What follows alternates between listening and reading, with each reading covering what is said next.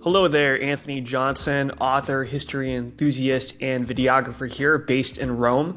Just wanted to share some news with you. Right now, we have just completed a history and pop culture documentary on literature featuring what is the Italian city of Narnia. Now, if someone approached you and told you that the world of Narnia actually existed, you would probably think that they're joking. But in fact, there is an ancient Roman city of Narnia, now the Italian city of Narnia, that does in fact exist. It is the geographical center of Italy, in fact, and it is only about an hour and a half by train from Rome. You can easily do it in a day trip.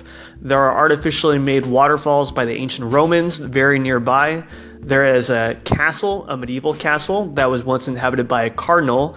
There is even a Blessed Lucia that some people rumor was the blessed that inspired the character Lucy of Narnia.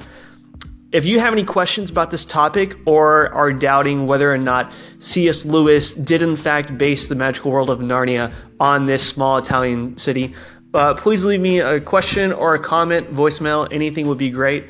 Thank you, and I will look forward to hearing about you soon. Thank you. Bye.